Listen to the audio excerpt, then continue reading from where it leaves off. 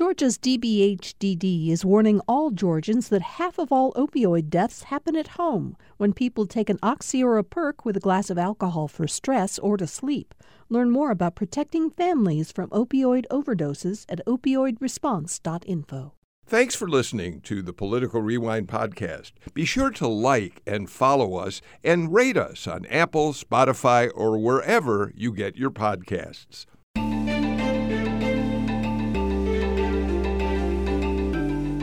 Thank you for joining us for today's Political Rewind. I'm Bill Nigut. I think yesterday when news came at somewhere around 4 o'clock or so that Speaker of the House, David Ralston, had died, it was shocking, stunning to many of us who, as journalists, or legislators, neighbors up in Blue Ridge, people who had known him for years, just didn't see this coming quite the way it did.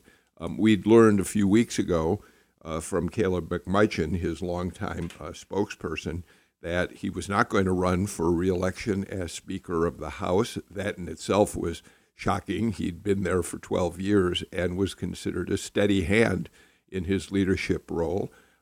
We learned at that time that he was, as McMeichin put it basically in his release, taking time to recover from an illness. What we didn't know is that it was an illness that would take his life just weeks later. There's a lot to say about David Ralston, and today we're going to talk with journalists who have covered him, known him over the years, and get their response to his life, his legacy, and just what it's going to mean to the legislature to have lost him completely. So let me start by introducing Kevin Riley. He's my Thursday partner from the Atlanta Journal-Constitution, and of course, he's the editor-in-chief of the AJC. Kevin, thank you for being here. It's a sad day for us who actually knew Bill. David Ralston. Yeah. Thanks for having me. I'm sad, I think, in the way a lot of other people are. And we'll get into this, but David Ralston cared about how the Georgia legislature was covered. And with me, was always adamant that no matter how our coverage came out, that it'd be accurate. We're also joined by your colleague, Patricia Murphy, who, of course, is a political reporter and columnist for the AJC. Patricia is moving out of her usual rotation on this show because we really were interested and glad that she would be here to talk about Ralston. Patricia, thank you so much for being here. Oh, thanks so much for having me, Bill, and thanks for letting me come on this show. It really did feel like a privilege to cover somebody like Speaker Ralston, just the way he operated in such an important institution. And so it's really an honor to join you today to have the privilege of talking about him. Well, thank you. And we're joined by two of my GPB colleagues, Donna Lowry, host of Lawmakers, who got to see a lot of Speaker Ralston as she hosted Lawmakers, which is, of course, the TV show that GPB has run. Now it's the longest-running TV show in Atlanta television, covering the legislature. Donna, we're glad you're with us, too. Well, thank you, Bill, for having me on the show. And, of course, because he is the second most powerful man down under the Gold Dome, really, he was on Lawmakers a lot, and it was a privilege to get to know him. And Riley Bunch is here. Riley, I think many of you know, is public policy reporter for GPB News. And Riley, too, has covered Ralston and others down at the state capitol. Hi, Riley. Hi, Bill. Yes, absolutely. I mean, I have not covered him as long as some of the other journalists on the panel, but he definitely made such a huge impact. And it will be a huge change under the Gold Dome, monumental change. So let's start this conversation. Kevin, I want to stipulate something going into this conversation. For people who are observers of politics in Georgia, there are going to be some who look at some of the very, very conservative measures that came out of the legislature under his leadership, the heartbeat abortion law, the very, very liberal gun laws that we have here. And I think they're going to tend to view him as kind of being on the other side of where they stand on issues. And so when we talk about him with the respect that we all feel for him, they may find that a little out of joint for them. But I think part of it, what we want to talk about today, is Ralston, the man and the leader who was always someone trying to seek ways to bring people together in the Georgia House, to be a moderate leader, to prevent the most conservative bills from getting through. He wasn't always successful, but I think we all felt that he worked in the best interest of the state. You know, Bill, running the House of Representatives in Georgia is probably not unlike trying to run a fraternity at UGA. I mean, anything could happen at any time. And David Ralston had a way of making sure the right things happened at the right time. And I can tell you firsthand, even though he was concerned about people in his caucus who might, really go at something or choose to push legislation that was divisive or not good for the state, in his view, he always kept a good handle on it and insisted that the House of Representatives be respected, especially by us in the media. And I can tell you, I once wrote a column during the ethics reform debate as the legislature opened, and I was it was very critical of the House. And I went to the Wild Hog Supper, and I was standing around, and someone came up to me and said, "Hey, Speaker Ralston wants to talk to you." And I was pretty new to Georgia at the time. We were downtown at that railway place, across from the Capitol, and I had to go outside. And here we were in the shadows of the building, and I didn't know what to expect. And he would when he disagreed with you, he didn't raise his voice and rant and rave. He made his case.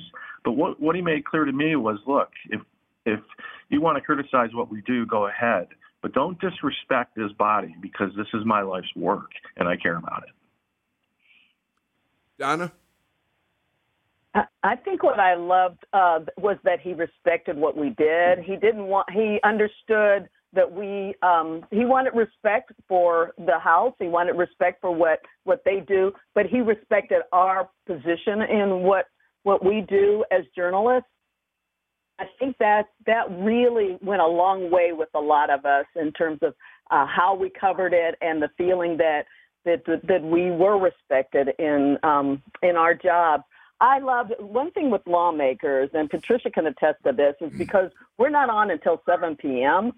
We're among the last to leave the Capitol when we have programs over there. So those of us who were at the Capitol when I was a Capitol correspondent and also when we did our shows there, so we'd leave late, and Ralston would leave also. So there were times when we'd run into him, and instead of just saying, goodbye or, good seeing you, he'd actually stop and talk with us and spend time discussing things about who we were and, our families and things like that. And actually, he had a genuine interest in us, and I think that made him different in that respect, that he understood what we did, he respected what we did, and he made us feel important down at the Capitol. Donna, you sent a note to me before we started the show, talking about the last interview you did one-on-one with Ralston, and you said that you thought at the time he did not look well. We don't know exactly what's happened here, at least I don't. Maybe some of you have better intelligence, and I assume we will learn more about what illness finally took his life. But this was how long ago, and you noticed his a certain frailty in him. Yeah, definitely. We had a one-on-one with him. I think it was near the end of the legislative session, and we were talking about HB 1013, the mental health parity bill mostly. But I also wanted to talk to him about the dean of the House, Calvin Smyre, who was retiring, who had been there since 1974, and so we had him talk about that, and then I was able to put it on an iPad and show it to Smyre during an interview a few days later.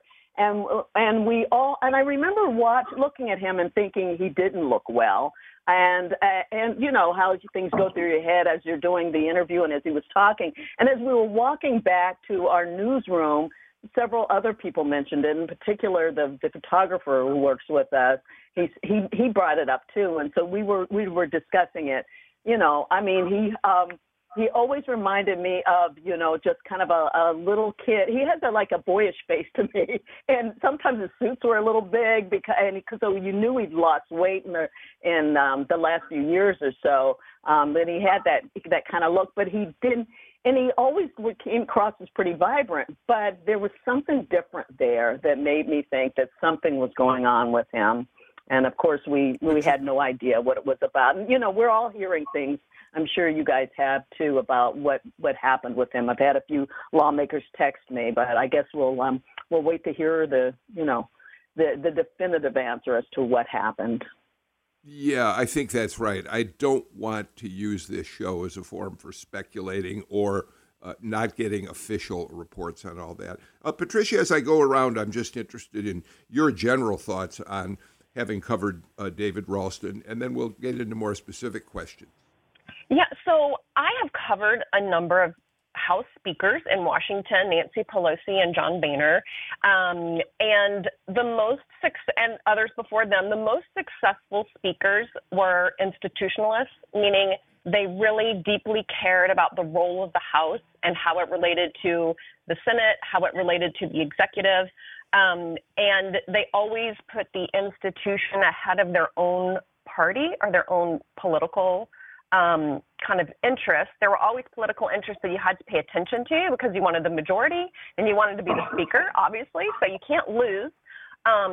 But Ralston, I saw the exact same kind of commitment to his institution. And so, but it wasn't just the House. He had a real respect for the role of the press as an institution.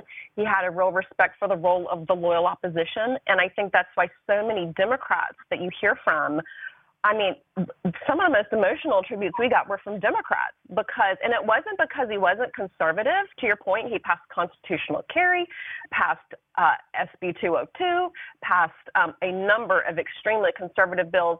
It's because behind the scenes, he always respected their role and their input and saw it as strengthening the chamber and their role for producing for the state, and he did not see it as weakening it. So it all sort of was interconnected like a puzzle. And even the role of the press, he was a reporter himself between college and law school. He worked in Gainesville at the Gainesville Times. And so, and he also was a Hill intern and a huge student of history. And he told me he would read anything about President Lincoln.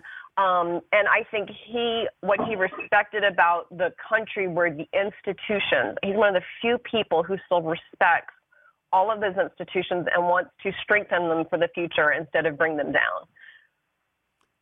Riley, you're welcome to make any observations you'd like, but I do ask you to start with something that Patricia said that I too was thinking a lot about. We as journalists who have covered politicians over the years know that there are those who consider us to be adversaries at the very least, and some consider us worse than that, consider us their enemies, don't want to talk to us, don't believe that we are operating in good faith when we deal with them. Ralston was not one of those. As Patricia pointed out, you could be critical of David Ralston. You could talk, for instance, about whether or not the heartbeat abortion bill was in fact a good bill for the state of Georgia. We could talk on the show about feeling it was wrong, whatever.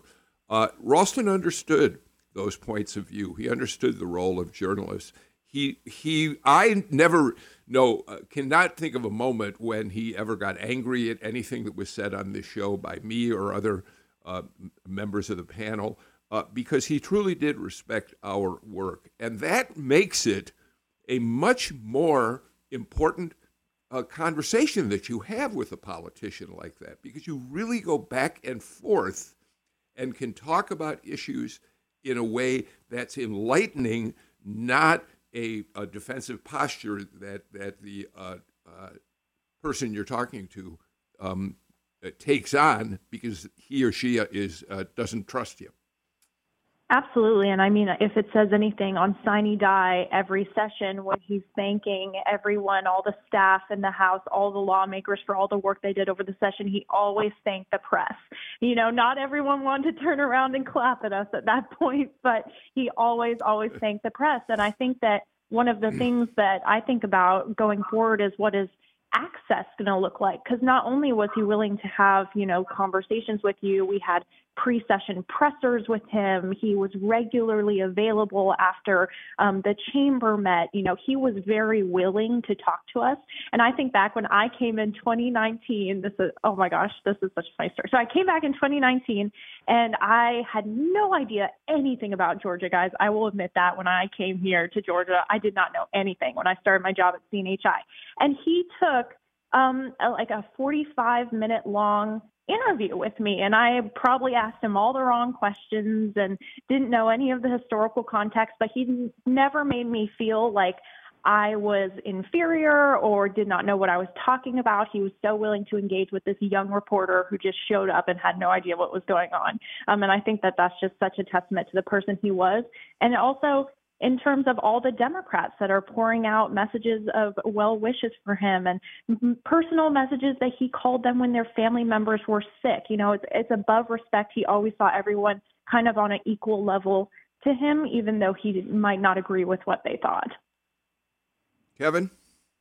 You know, another story that I think demonstrates his appreciation and respect for his institution and the press. So it's no secret, we ran a series of investigative stories about that controversy where he was accused of delaying cases in his law practice and using his role as speaker as the reason, and it turned into a pretty big controversy. In the middle of that, he reached out to me and wanted to have lunch. And I sat down with him, and again, he did not rant and rave. He was not happy. He believed that some of what we had to say was perhaps unfair and inaccurate. He went through that with me, and it was important because you see a person truly in their worst moments, they will reveal themselves. And when he was under enormous pressure, and some thought he might even lose that speakership because of this controversy, he never raised his voice. He never yelled, and I've been yelled at by a lot of politicians. I mean, as all of us probably have. He never did that.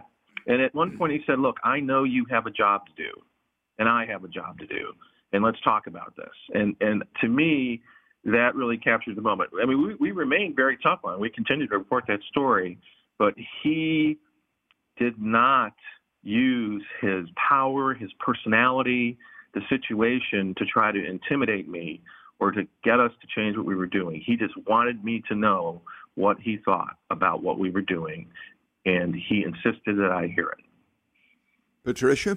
Yeah, and Bill, after that, kind of in the aftermath, and even in the middle of that scandal, and it really was a scandal, the House introduced a bill to change the rules so that what Ralston had been doing could not be done in the future. He always defended what he did. I mean, he did not say, oh, you're right, you guys are right. You know, that was very complicated. It's this, it's that. Here are the reasons it happened. But the House still passed a bill to change the rules anyway. Most leaders would not let that happen. They would say, I didn't do anything wrong, and you guys are crazy, and this is fake news. You know, I mean, we all know that. After the bill passed, he did a fly around to other media. After he had seen Kevin, he did a fly around to the Augusta Chronicle, to papers all over the state, sat down with our editorial boards, and just said, let's talk about it. I want to tell you what happened from my perspective and what we've done here in the process. And so compare that to candidates now, Bill, who will not talk to the press, will not engage for months, won't answer one question. And the difference in the kind of leadership that it provides to engage with the press, have a back and forth, answer all the questions, and move on. He continued to have a strong relationship with the media because of the respect he showed them for the role that they played in ironing that situation out. And one other quick thing, kind of talking about the role of institutions and the opposition. I talked to Calvin Smyre last night. One of Ralston's very best friends, he is an African-American lawmaker from Columbus. You wouldn't think of them as like, a buddy cop movie, but they were very, very close. And I said, when did you guys get so close? How did this friendship start? He said, I've known him for years. Obviously, they'd worked together. But he went to the speaker when he was thinking of retiring. It was just as Ralston was becoming speaker. And he said, I think I'm going to leave. Democrats are the minority. There's really no role for me here. I used to be in leadership, and I don't know if this is a good use of my time. And Ralston said, if you will stay, I give you my word that I'll use you, and you will have input, and I trust you, and you trust me, and this will be good for the House. It'll be good for all of our colleagues. If we can have this kind of glue bond us together, it will be good for everyone. And so he stayed, and he stayed until last year and made a really big difference in a lot of legislation with Ralston as a partner. Calvin Smyre will be on our show tomorrow to talk about his relationship with David Ralston, longest-serving member of the Georgia legislature out of Columbus, as you say. Patricia, African-American, not necessarily the kind of combination between him and Ralston who you would see coming together to form such a bond. But Calvin will be on the show tomorrow to talk a little more about Ralston. Donna, let's talk about what I think was very important now in retrospect. Last session, David Ralston said the most important thing, the only thing aside from having to pass the budget, that he truly cared about getting through the legislature was a mental health reform bill, because Ralston was well aware that the state was in dire need of providing mental services in a more significant, robust way to the people across the state. And I want you to weigh in on it, Donna, but I'd like to first play a little sound of David talking about that during a show he did with us at Political Rewind last January, because it not only talks about the bill, but I think it gives you a sense of how Ralston saw legislation in the best sense of the word. Bill, I have a hard time believing that mental health reform and innovation in how we deliver mental health care services would become a partisan issue. Mm-hmm. I mean, if that happens, shame on us. This is an issue that's not Republican or Democrat. It's not urban, rural, or suburban. It's not black or white. It's not rich or poor. I mean, this cuts across every strata of our society here in Georgia and everywhere. And it's also an issue I feel very passionate about. Donna, I think that says a lot about the legislation that he cared most about.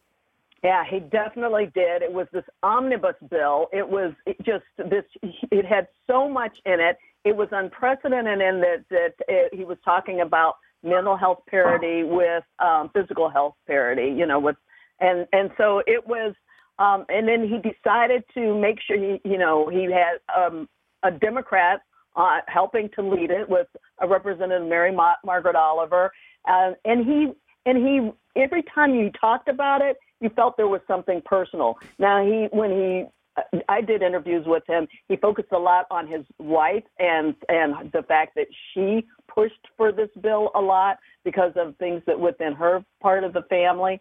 But you could tell that he felt a lot about it. And to tell you exactly how he felt about it, and there was a conservative opposition to it. He kind of kept going despite all of that. And then the day that it passed, one of the rare times I remember, some people have been around longer covering just the Capitol, remember being probably asked to come onto the floor of the House after it was passed. As journalists, we were able to come onto the floor and really see the emotion that he felt after it passed and how important it was to him. He got very emotional afterwards. And this was a big deal for him. And it's quite a legacy for the state of Georgia that he's left us. All right, let's do this. Let's get to our first break of the show and come back. We're going to talk more about David Ralston and what it means that he is no longer with us. Again, he did give up the speaker's gavel. John Burns will become the next speaker. Patricia Murphy, you wrote about him in a column the other day. I want to talk about that as well. So we'll do that and then get to a few other political issues on Political Rewind.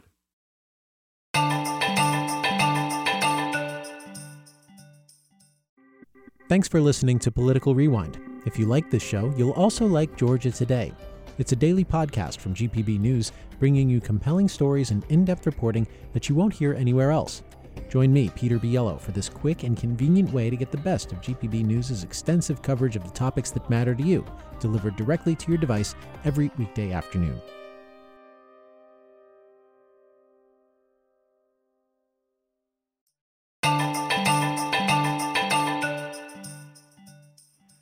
GPB Lawmakers host Donna Lowry, GPB Public Policy reporter Riley Bunch, AJC political reporter and columnist Patricia Murphy, and the editor-in-chief of the Atlanta Journal-Constitution, Kevin Riley, join me for our show today.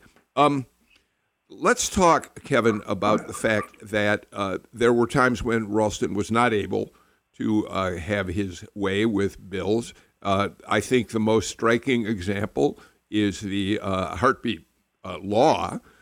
When it first was introduced, neither Ralston nor Governor Kemp liked the extreme form it was being presented in, and they made their efforts to modify it to the extent that they could. But the fact is, it became such a passionate cause for the most conservative members and of the base of the Republican Party that Ralston and Kemp eventually had to give in on that, Kevin, and they got the bill that's now in law and which has now been struck down by a Fulton County judge. Yeah, and you really have to wonder if that wing of the party had listened a little bit more to David Ralston, if everything would have worked a little better, including this idea of the law being struck down.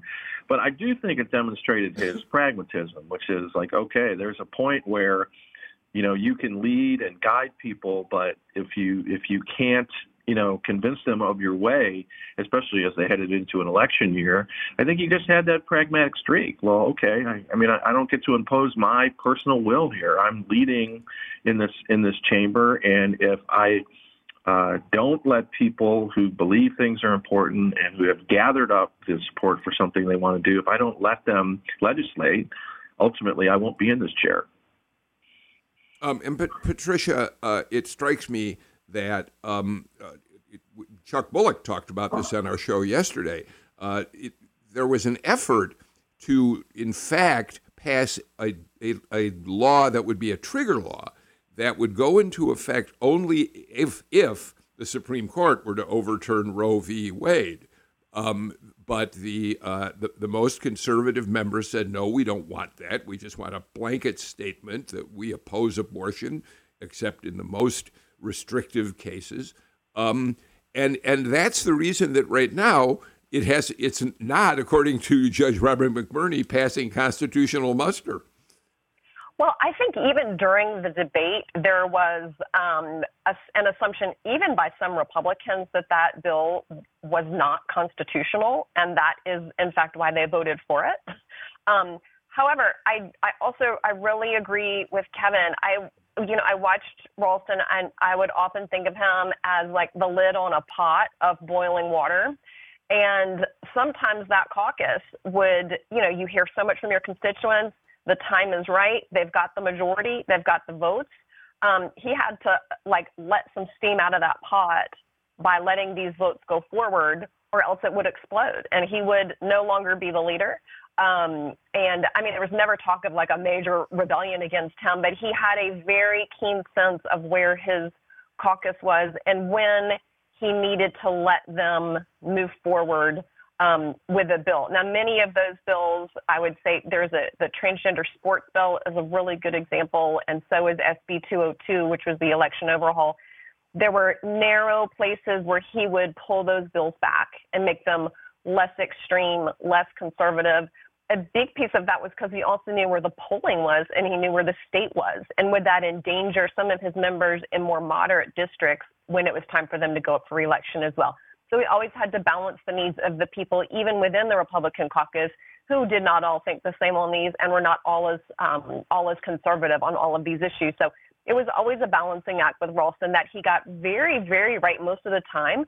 And that's why there was never it was so hard for them to figure out how to move forward after Ralston because nobody had contemplated what happens after Ralston. You know, there's not been an internal conversation like, okay, time for Ralston to go. Who do we want next? It was just, oh, Ralston's here. And pretty much to a person, people in the chamber were grateful for that. You know, Riley, Ralston came into power as Speaker in, 2010, which was simultaneous with the rise of the Tea Party, the first group of extreme right-wing Republicans who wanted to take control of the party in many ways with their very, very conservative agenda. So he had that to deal with in terms of some of the members of his caucus. And then, of course, in more recent years, he had to deal with the Trump wing of the party, the election deniers, those who supported Trump's more extreme agenda. He was a leader in a difficult time to try to bring the House together. Absolutely. And I think one of his greatest strengths is he always thought about the party and the state in the long term. You know, he wasn't thinking about the political trends. You know, what is the Republican Party on a national level diving into? He was always thinking about how does the party hold control of the state in the long term. And I think that that's something that could really easily go missing without him, kind of that longer vision for the future of Georgia and what legislation, just as Patricia was saying, to let go or to push forward based on, you know, the changing demographics of the state of Georgia and changing voter base, changing electorate. We had redistricting this year, right? We have a smaller Republican majority, not a big change, but a little bit of change, right? So I think that that's something that he really always took into consideration when fighting back against these things, like pushing back about some of the more far-right extreme bills that would come through. Does this help the state in the long term? How does this help the Republican Party maintain control in the long term? All right, let's, Donna, talk about this in terms of the practicalities of where we stand with the Georgia State Legislature right now. Ralston had already surrendered the Speaker's gavel, and in their election the other day, the Republican members of the House nominated John Burns to be the next Speaker. That election will take place when they come into session in January. But over in the Senate, you've got a new lieutenant governor. You've got Burt Jones. So the leadership of the legislature is transforming at a very crucial time. Do we expect it to move further to the right? Is John Burns going to be? Patricia Murphy wrote a column that we'll talk about in a second, which she suggested that he's the closest thing to a Ralston in terms of his way of governing and his thinking about policy. But what are you looking for, Donna, when the session starts in January? Oh, I think it'll start off pretty emotional, first of all. I think people were going to have to deal with the fact that Ralston's not there. I can't imagine what that's going to be like. So I think the beginning of it is going to be that reality for everybody, for Democrats and Republicans. I think the fact that it appears, that John Burns certainly got the blessing of the Speaker before he passed away, that will make a huge difference. Then you've got something very interesting right now. We've got a Madam House Speaker with Jan Jones, who was Speaker pro tem, being the Speaker right now, an interim. And so we've got that. And, they worked together for years. And so I think in that sense, we're going to see the things kind of continue along the same lines.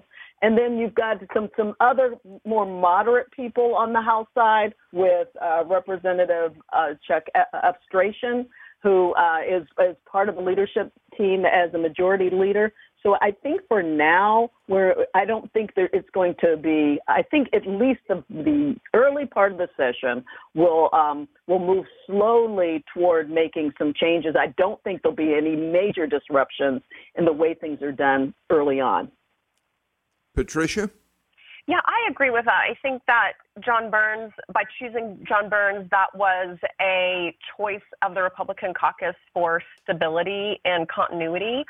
John Burns had been the majority leader for the last 8 years, so was a very close hand of Ralston's and seen as being a very close ally of Ralston's. And the other sort of Ralston allies who had also put themselves forward for Speaker all coalesced behind him. And so it was the agreement sort of writ large that this will be the closest thing to continuity that we can provide.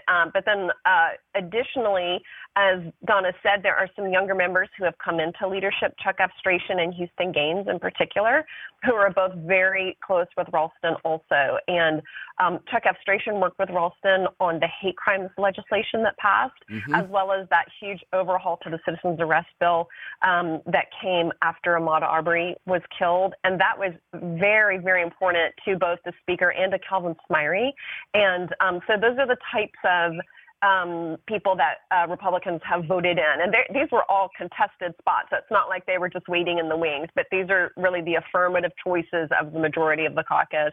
And in talking to Democrats in the chamber as well, they feel good about this too. It's not like they're not conservative people, but these are people that Democrats also feel like will respect their role and that they can work with and have worked with as well. These are not new people. But so I think it's largely a sign of continuity going forward. The one twist is that also there's all new leadership in the state Senate. And that creates a really interesting dynamic because Ralston had been the Speaker for so long, he had so much influence that he did often completely ignore the state Senate and say, that's what they're doing in that chamber. Here's what we're doing in the House. And here's what's happening. So it will be interesting to see if Burns has that kind of influence and sway, because he will be just as new as John Kennedy over as pro tem and as Burt Jones as the new lieutenant governor.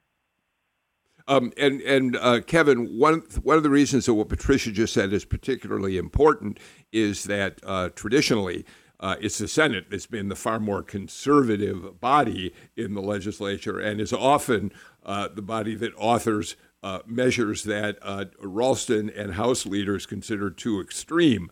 So the question will be, will John Burns be able to push back against that if it happens again in this session? Yeah, you really wonder if this will all hold together because, I'm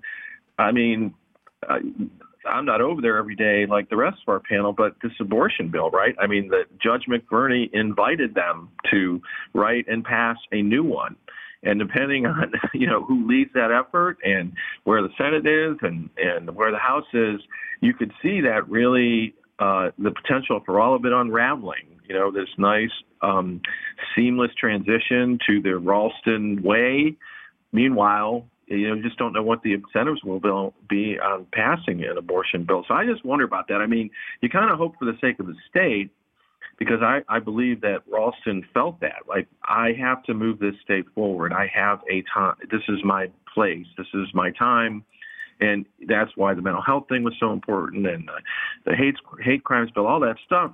He felt like he was Georgian through and through, and had the power to not have to just worry about getting reelected or getting in headlines. And will that hold up? You really hope it does, but there's a chance it won't. Riley, before we take a break, and I do want to come back and talk about the abortion fallout, I think the fact that Chuck Abstration was elected majority leader is interesting, too. People who listen to Political Rewind know that Chuck's been on the show with some regularity, because Abstration is up there in Gwinnett County. Now, he's done well surviving as a Republican in a county that all around him is bluer and bluer all the time. But because he's in Gwinnett, he has to be mindful of trying to strike a more moderate position on many of the issues that the legislature deals with. So that may tell us a little bit, too, about working in combination with John Burns, that the House is not about to go off the deep end to the right. Absolutely. And I think what we've seen from how this last election played out is that abortion is such one of those issues that Republicans might not be winning on, right? And it will be really, really interesting to see if Republicans have taken a little bit of notes from Republicans running on more national levels and statewide levels who kind of didn't talk about abortion on the campaign trail at all, right, because of this fear of losing some more moderate and swing voters. So it'll be interesting to see how they choose to go about that in this next session. All right, we'll come back and talk more about that issue in just a moment. You're listening to Political Rewind.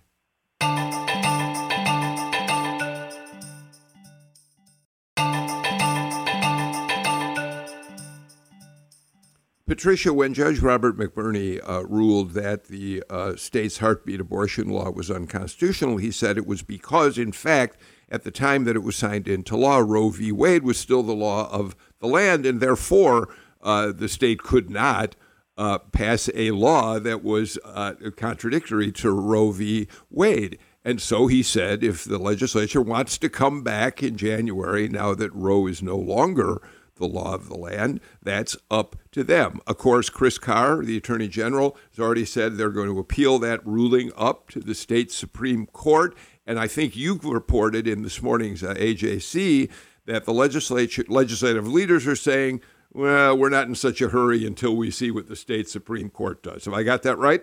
Yes, that's right. There is a sense that they would like to see how the legal process plays out. What kind of a time frame are they looking at? And Chris Carr has said he believes that the state Supreme Court will overturn this ruling or put the bill back into effect. And so while that is still in limbo, our understanding is that especially on the House side, they're going to wait to see what happens next with the legal challenges. It would be a huge early test for John Burns to make a decision like this about whether or not to move forward. There may also be individual bills floated by individual lawmakers anyway, no matter what the leadership does, just to put a bill out there. But at the moment, it looks like they're going to wait for the legal process to move forward and get a better sense of where it looks like it's going. Meanwhile, Riley, we have to remind listeners that the bill only passed by one vote when it first came to the floor. Absolutely. It's a completely different atmosphere, right, than when it was passed before. And I think one of probably the reasons why lawmakers are holding off is because McBurney's ruling didn't even touch constitutionality of the right to privacy. It didn't touch any of those aspects of the law. So we don't really have a good idea of how a court would rule on those aspects. So it makes sense that the lawmakers would kind of want to push and wait and bide their time on that. But I also think that doesn't mean we're not going to see other abortion restrictions, just like Patricia said, kind of individual bills like abortion pills by mail and other things like that. Like I believe we'll see some of that this session, but whether they'll touch the 2019 law again is definitely a question. Kevin? You know, Bill, one thing I just feel compelled to point out is listeners of this show would remember that back in the summer when you were on vacation and I guest hosted, we had Fred Smith, the law professor from Emory, who is, again, one of the really great guests that joined the show. And Fred really went down the logic that this particular case was pursuing that was in front of Judge McBurney. And he did say, hey, it's a very strong case because in Georgia law, you cannot pass a bill that is illegal at the time it is passed. And that is at the core of McBurney's ruling, despite his flowery language and acerbic wit within that ruling. That is it. And so, you know, again, I think it's a tribute to the show that I even understand that and remembered it because I'm a faithful listener and participate. So I think it's a tough situation right now for the legislature, and they may be hoping that the Supreme Court overturns it. But, the Georgia Supreme Court, I get they're conservative, and, we can debate who appointed whom and all that. But, man, those guys, that court comes back to Georgia law a lot. They come back. They usually rely on it historically and recently. So it'll be very interesting to see what happens. Donna, why don't you weigh in on this? But I'd love for you to also add to whatever you want to say the fact that we now know that abortion clinics in the state, some of them at least, are already beginning to accept clients who would not be eligible for an abortion under the law, who are more than basically 6 weeks pregnant. Yeah, that's right. They're what we're hearing is that the phones are ringing off the hooks, that people are considering decisions that they didn't think were available to them before now. I think it's also interesting that we're coming up on a legislative session where we'll have fewer Republicans, who will be available in a position to be able to vote on this. And as you pointed out, there was just the one vote. I always go, when thinking of Ralston, getting back to him, the night that the heartbeat bill passed, what a tense, emotional night that was, not only with people, not only outside with people who were protesting and all, but inside, and how well he was able to handle all of that, understanding things that it was so emotional, and that there were people who stood up while the sponsor, Representative Ed Setzler, spoke, that there were Democrats who turned their backs on him, that there were some people who held hangers in their hands and that kind of thing. And Representative Renita Shannon, who actually got really emotional at the well and had to be moved off of the floor by members of her Democratic Party. So this is another thing where possibly some of his legacy will pass along to those who are thinking about what the atmosphere was during that. Of course, during that time, there's there are a lot of new people coming in, so some things are going to still be up in the air because of that. It'll be a different legislative session in that sense.